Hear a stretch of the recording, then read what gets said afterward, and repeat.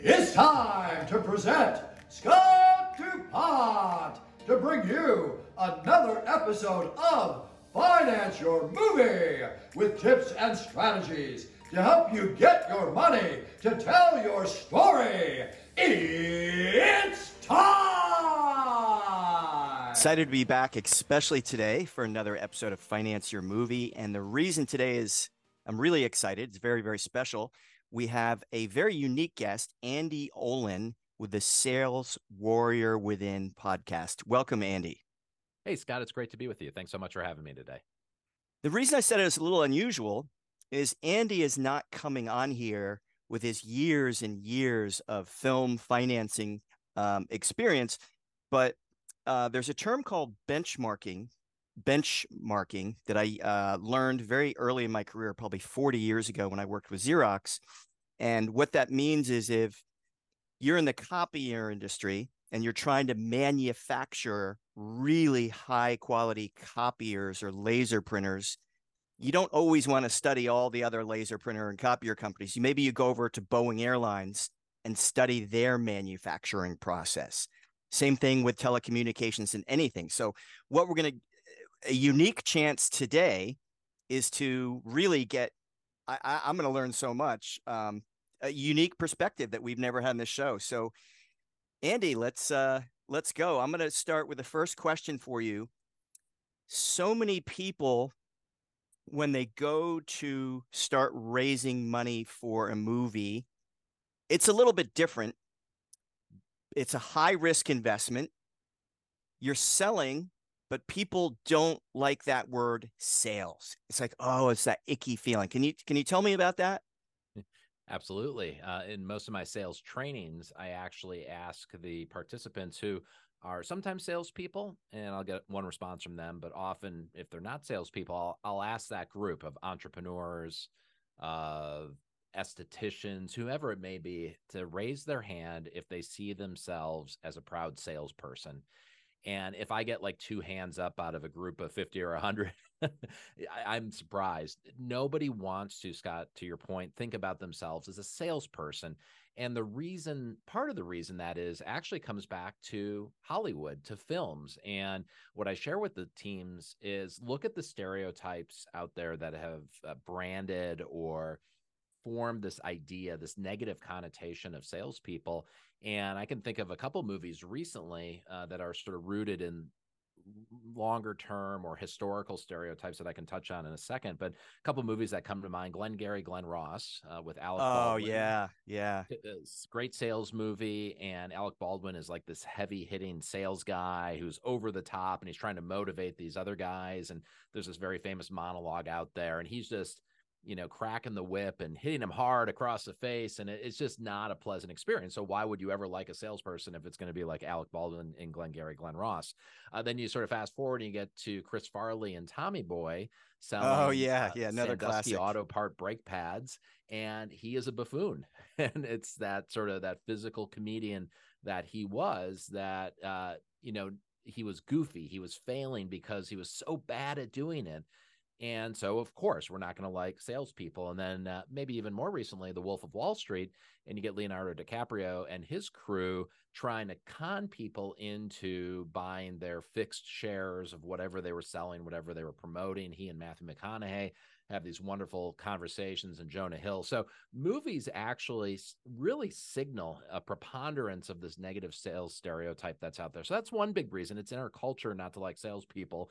Second, it's in our history as well. So if you think back to some terms like the snake oil salesperson, hey, this is from many centuries ago, but I have a balm, I have a potion, I have a remedy that's going to help you cure all of your ills. Actually, during COVID, snake oil salesman connotations and terminology came back around again for all these different cures for COVID. And so, again, this is deeply rooted. And really what it comes back to, Scott, to put a finer point on it, is that what people protect most in their lives are their health and their money. And you can probably put family sort of inside of both of those as well, too, but health and money. So if I feel awkward talking to someone who's trying to sell me a financial solution or something that's very expensive, or a low-skilled, low-tenured salesperson who is giving me health advice. I'm really protective of that. And if I have a bad experience in that domain, it really paints this negative image in my mind for some time of sort of the yuck of dealing with salespeople. So that's really why, to answer your question, there's a lot of challenge for salespeople to step forward and take on some of those stereotype headwinds. So one of the things that I'm gathering you do is you coach, you help empower people in all different industries on how to be better salespeople, how to get what they're trying to get. In our world, I tell most filmmakers, don't think of it as selling or even trying to sell somebody on a high risk independent film investment. Start with a killer business plan and share with a lot of people. So what are some of the tips, strategies, or advice you can give on what you would do to empower somebody doing sharing a film investment with different people? Absolutely. And that's really the center of my belief, and also the podcast, The Sales Warrior Within, is that there's a salesperson within everyone. And through some basic, simple things that you can do, you can start to express that sales warrior within and really build your confidence and build your skills in selling very, very quickly, and overcome these stereotypes, and really create value for that producer, that company on the other side looking to make an investment in your movie. And so a couple things. First off, I ask people, I'd ask your audience this as well, just as they're listening to this, to raise their hand if they're in a relationship of any kind. And of course, we all are in some sort of human relationship somewhere in our life. We may be a brother, a sister, a husband, a wife, a partner, a son, a daughter, a parent, whatever it may be. And so everyone's in relationships. And then I ask folks to think a little bit think about your best relationships in life and what makes those relationships work. And when people answer that, they talk about, hey, we're really good at how we communicate with one another. We have a lot in common with each other. And ultimately, trust builds and we can help each other solve problems. And right there, when people describe what makes their everyday relationships tick, I say, there you go. That's all it is between a salesperson and a customer as well. The trust, that rapport. Absolutely. And really, it's that you can address an unmet need of your customer, or in this case, someone that's looking to invest in your movie, and you can create a great result for them through their investment. So they do see a pathway that, hey, if I make this investment in you, Scott, and in your film, that this is going to create a wonderful return, both in the millions of people that it makes it excited, or it teaches someone something, and certainly an economic return as well. So the first step, the first real basic thing, is for people to recognize that great sales skills are also the great skills that they've used to build relationships in their regular life. So, and in their personal life or in their business life. So if you apply the same principles of great relationship building from your personal life into how you do that with the person that you're pitching to or your customer, then all of a sudden, I think it demystifies selling quite a bit. Very, very powerful. I would encourage everyone watching or listening to this podcast right now to replay that last 90 seconds that Andy just shared. It's so powerful what you just said, and so simple, but it's so powerful. I'm sure you've read that book, How to Win Friends and Influence People. One of my favorites. I highly recommend it to everyone. Carnegie's How to Win Friends and Influence People. Yes. I read it every year. And it's good. Just to reinforce what you just said in the last minute or so. Yeah, and that's another great example. I teach and I share with people that I coach in sales and in business that simple habits, simple practices create big results. When you're selling, you don't have to worry about boiling the ocean. You just have to do a couple of simple things. And Carnegie in his book, one thing that that's always stuck with me is that say your customer's name. There's nothing that sounds sweeter to someone's ear than the sound of their own name being said. So that's a simple thing. Smile.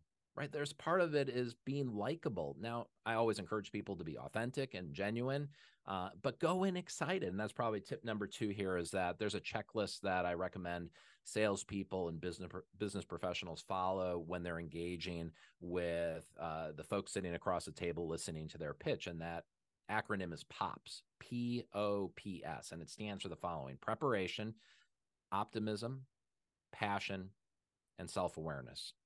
So when you go in front of someone with your idea, be prepared, right? Don't just wing it. Now, you're the one who knows your movie and film better than anyone. You are the worldwide expert on your idea. That's fantastic. But have you practiced talking about it? Have you practiced your pitch? Have you practiced persuasion and bringing forward the best points? Prepare for each one of these pitches that you do. Prepare for that engagement or that sales engagement with your film, with your idea, with your movie. Optimism. People follow optimistic people. Hey, I am so excited about this. I'm very optimistic about what this film can do for the masses and what it can do for you. Passion. Show and demonstrate your passion for why you wrote it or why you're part of it, why you believe in this. Because if someone across the table is looking to make an investment, they want to believe in you. And so they're going to evaluate your conviction, your passion, your joy of what you're doing here and see if they can ride that train with you as well. And then self-awareness is, self-awareness for salespeople is talk about and pitch the things that you feel most comfortable with. If you're not deep financial expert or an economist, don't build your whole preparation just around the return on investment. Maybe you're more comfortable sharing the story of your idea, the narrative behind it, how it's going to connect with people, and you have just enough to get by on sort of the numbers of it, how much you need and how much of a return it will create. But figure out what you know best and focus most of your pitch and presentation on that. So again, POPs: preparation, optimism, passion, self-awareness, the salesperson's checklist. I love that. POPs. I'm definitely going to remember that. And I think the optimism that you mentioned, the number 2, I think that's probably more important than ever today with all this negativity and toxic culture and social media, people piling on each other and the news and the politics. So I'm glad you mentioned that. Yeah, well, thanks. And I agree with that. I think we are wired to connect with one another. We want to build bridges of connection. We seek to do that. That's how we solve problems together, as we do it in teams.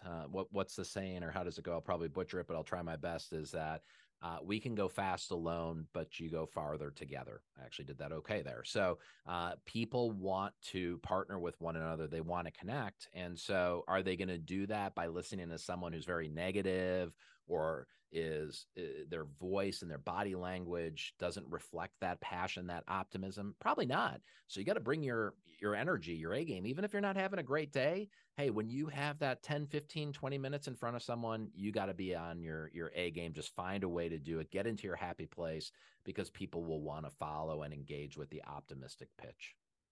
I think I talk a lot about that too, that if you're not like, and I don't mean like over the top crazy, but if you're not super, super excited, however you express that authentically, if you're not excited about your film and sharing that with someone else, a film investment is not something people need. There's no necessity here. And it's not, it's a crazy sell, because it's something that your enthusiasm has to spill over. And then a certain percentage of all the people out there are willing to take a risk, and then they do it. I wanted to, you mentioned just a few minutes ago, habits. I have a list of habits, and without telling you, I'd love to hear yours. I tell my clients, do these 3 or 4 things, even if you just take 5 or 10 minutes before you pick up the phone or before you get to a potential investor meeting. Are there certain habits that you do to get in a positive state and get that energy and enthusiasm? Yeah, it comes back to the P and POPs. It's part of that preparation cycle. One of the things, here's a very simple thing for your listeners that they can work on and really, I think, move quickly to master.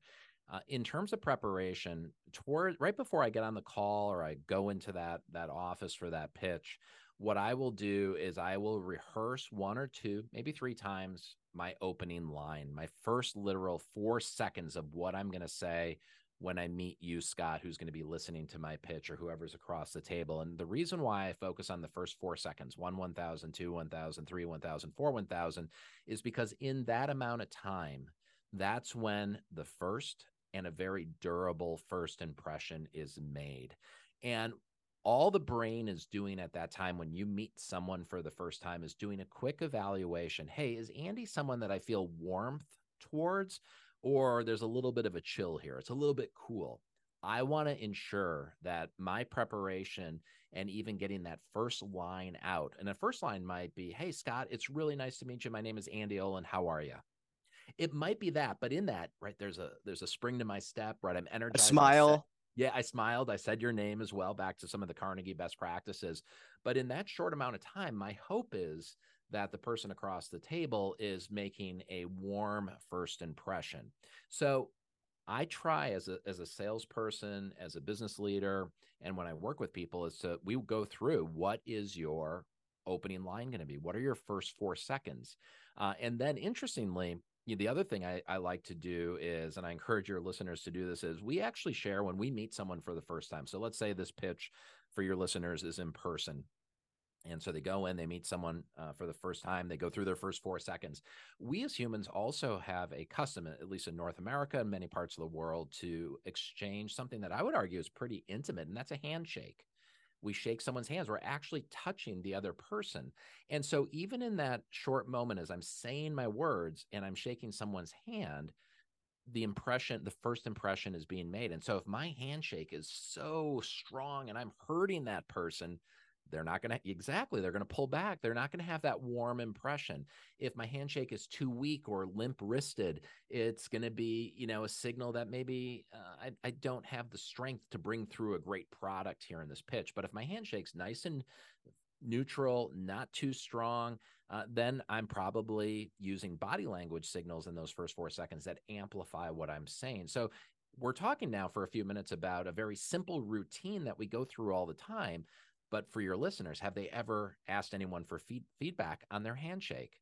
And so for your listeners today, this afternoon, this evening, this morning, whenever you're listening to this, ask a friend, significant other to say, hey, I'm going to shake your hand and just tell me what you experienced. Do you like it? Is it good?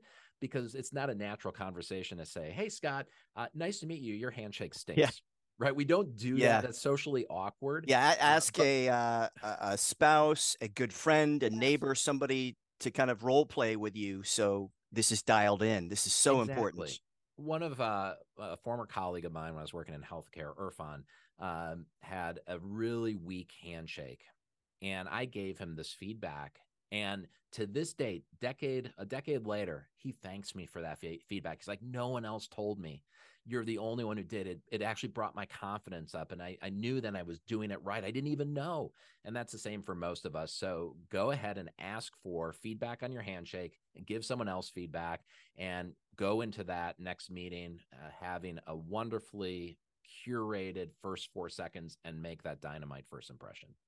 Anybody listening to this right now, some of what Andy is sharing it sounds so simplistic and so basic, but it is so important, because we all do the same thing. That first 4 or 5 seconds, we evaluate. It's like if you're meeting somebody for a date the first time, a lot of people in the first 5 seconds, like, oh, this is not going to be a good partner, whatever. So thanks for sharing all that.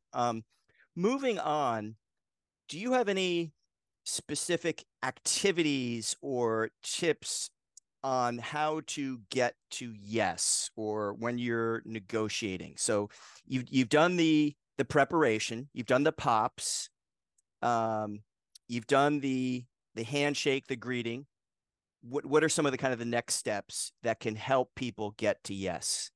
Yeah. So, a negotiation probably doesn't start within the first 5 to 10 minutes of a presentation or sharing your film, your idea. That comes a little bit later on. So let's sort of progress through what could be a scenario. You have your introduction, your first line, you make that great first impression. What I've liked to to watch and evaluate and share with other people is, if you want a little bit of good advice on your pitch and how to do that, watch a bunch of episodes of Shark Tank, because the entrepreneurs that are rolling out their products, and they do in the first 2 or 3 minutes, sort of a song and dance pitch, highlight, and they grab the shark's attention. They get them involved. They give them an example or a handout. And so I think that there's a lot of good learning in that. And then Good and bad. It can be good and bad. Yes. Yeah, you learn from the good and the bad. Absolutely. And you're going to see both, and watch the shark's body language and how they react. And you're right. You said it earlier, Scott, and I completely agree. You have to be yourself in these situations. I am not going to go in there and do cartwheels and a backflip. That's not my authentic self, but I'm going to try through calm thoughtfulness, being well prepared, and being a subject matter expert. That's how I'm going to get them excited early on. So you have to be true to yourself. But then you were talking about negotiations. And in Shark Tank, what they get to very quickly is they get to a negotiation on a deal. And that probably has sort of varying amount of time before your listeners get to the negotiation. When you get to a negotiation, hopefully you've had an opportunity to build some rapport and trust. And if you have that trust, and my mom always gave me the definition of trust as being consistent and predictable. So if you've been consistent and predictable in your pitch, maybe your follow-up meetings, and you get to that point where you're trading, ideas and numbers now back and forth in a negotiation, let's assume the trust is there. I like to use in a negotiation, and what I teach teams on is a negotiation style called yes, if negotiating. And yes, if sounds like this. Yes, I will accept that amount of investment if I retain this much of decision-making authority. Oh, I love it. I love it. Yep. So what you want to do is think about a negotiation, which a lot of people are scared of. There's often a thought of conflict, chaos, and crisis in a negotiation, or someone's going to try to beat me down to the smallest amount and they're going to take over all the proceeds at the end, or somehow I'm going to get screwed in this. I don't want you to think about it that way. I want to think about how you can trade value back and forth. That if you're going to say yes to something, then what are you going to ask for in return? So I would ask and encourage your listeners to think about all the things that would make a great deal worth it to them. And if they get more money, what are they willing to give for a bigger investment? If they're going to get less, what are they willing to give? And they think about all these things. They prepare in advance for that negotiation, and they go in never having to say no, but rather they're going to say, yes, I can do that for you if you can also do something for me. And it's a back and forth cooperative negotiation. And if your listeners want to check it out, I do a 13-minute TED Talk on yes, if negotiation. So Andy Olen on YouTube, Andy Olen TED Talk, and you'll find a 13-minute executive review and sort of fun overview of the yes, if style of negotiating. Awesome. We'll put that in the show notes and promote that as well. But I love that. It's so simple. Yes, if, and I can think of a very, very clear example. Like, let's say somebody comes in and says, okay, I'm going to write a 6-figure check. I want that executive producer title, but I also want my daughter to be in the film. Okay. So most independent filmmakers are not willing just to sell a part unless they've really, really vetted the acting skills, the resume, what the daughter can do. So maybe just quick thinking out here is like, yes, I'll take your big check and we can work your daughter into the film if we go into these parameters. We'll guarantee her a walk-on role, like a featured background, and we'll let her audition for 3 or 4 roles, and we'll see how it plans out. Yeah, Scott, just listen to that. It's cooperative. You're agreeing to what the potential funder, investor wants, and you're putting your conditions on how to make that happen. When people in a negotiation are asked to do something and they simply say yes, that's called acquiescence. It's giving in without protest. And the moment the person on the other side of the negotiation table hears acquiescence, ooh, Andy just said yes. He didn't ask for anything in a trade, I'm going to ask for something else. And maybe he'll just keep saying yes, and then something else and something else. And all of a sudden you can walk away from that negotiation having given away a ton of stuff. You feel terrible about it and you haven't gotten anything in return. So yes, if is a way to confidently balance that negotiation back and forth, but you have to anticipate, one, what the investor might be bringing forward. And then two, you have to have trades that you are comfortable making. And your example is a perfect one. In a recent season of Curb Your Enthusiasm, one of my favorite shows, Larry David is producing a show, I think with Netflix or with someone, a streamer, maybe Hulu. And there's some fun negotiations that he goes through where he's really compromised by someone who actually wants his daughter in the show, and she's a terrible actress. And so that's an example of how not to negotiate, but that is a very real situation out there that I can certainly relate to. Yeah, because both parties want to feel like they're getting something. They both want to feel good about the end deal. Andy, we're running a little bit over time. Is there any way I can bring you right back after a quick break? Absolutely.